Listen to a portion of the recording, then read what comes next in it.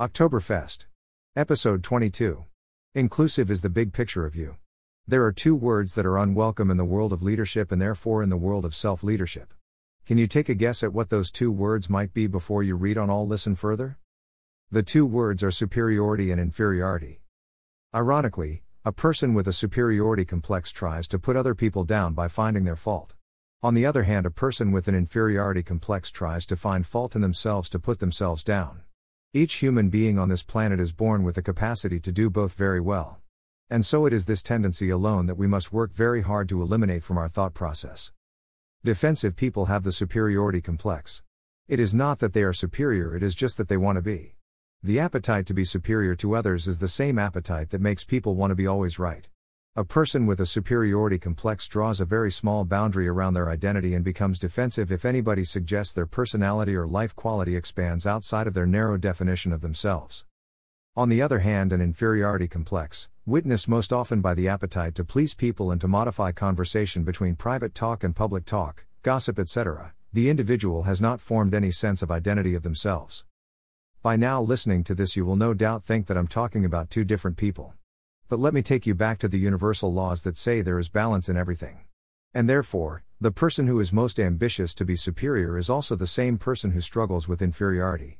It may be the case that they bring their superiority complex to work and take their inferiority complex home, or it may be in their mind they are feeling superior and want to be holier than now, but in the reality of the outer world, they exhibit inferiority complexes. Neither of these two states of mind are welcome in the world of leadership. Ultimately, both of them lead to a small picture of the self and therefore a reactive nature. You cannot lead anything you react to. And therefore it is important to train yourself to be inclusive. So in this context, what does inclusivity mean? Firstly, every human on earth has every human quality, and if you think you don't, you are already in the realm of superiority or inferiority complex, and this will affect your relationships at home and at work. To the degree that you think you are kind, you are the opposite. Can you embrace this concept? If not, then your leadership will be shallow. Secondly, there are codes of behavior that are outlawed by the police which in reality when broken down are reflected in you. So you are the criminal as well as the prince or the princess. Very often in leadership development there are cultural values that are advertised as being good for leaders to express. And therefore you might get the idea that you are to eliminate those criminal traits from you and become squeak-eye clean.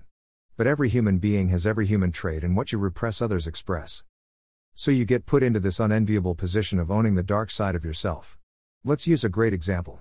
During the course of your leadership you will meet a huge diversity of people, some of whom are naturally nasty. They want to tell you how good they are, and if you suggest they are not what they project, they will feel insulted. It is easy to label them as unfit for work or unfit for your team because that nasty streak is their defense mechanism. But instead of this, understanding that what you repressed others express, it is wiser to find your own nasty streak and take it out to lunch. The corporate world is heading in a very complicated direction following many of the United States of America legal proceedings around workplace behavior. Being politically correct has become part of the qualification of a good leader, and if one word is out of place in a presentation, then the world can come unstuck. Recently, the CEO of a large media firm said that one of the athletes who was in his business and was now very successful used to be very chubby. This fact was true, but the fact that he identified this person by their body weight was considered to be a sexist comment. The comment went ballistic on social media. There are a few things we can take away from this. Firstly, that, by mentioning the word chubby in public, he did not recognize that it would be in any way offensive, and therefore, you could probably suggest that he considers chubby to be an inclusive word. But he also revealed that a person's body shape was still part of his definition of who people are. Therefore, you could probably guess that this leader has some significant body awareness topics going on in their own life.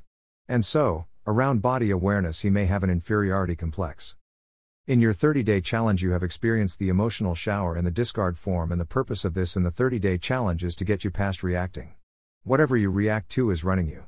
Actually, in the old teachings of yoga and Tibetan medicine, when we ask the question, who are you, they say you are your aversions and your attractions. And I think, given the importance of the discard process in the world, we have a solution to moving past blockages in our aversions and our attractions, and therefore expanding our identity beyond inferiority and superiority complexes. Make a list of everything you would take offense to being called and find out where you are that thing. As an example, somebody might call you an alcoholic. You might take great offense at this because your father or mother or somebody close to you is an alcoholic and you don't necessarily like the behavior that they exhibit. But if you follow the universal laws, you will see that nothing is ever missing, it just changes in form. So the process would go something like this. The first thing with alcoholic would be to unpack the word. Alcoholic is a single brown paper bag with many qualities packed into it.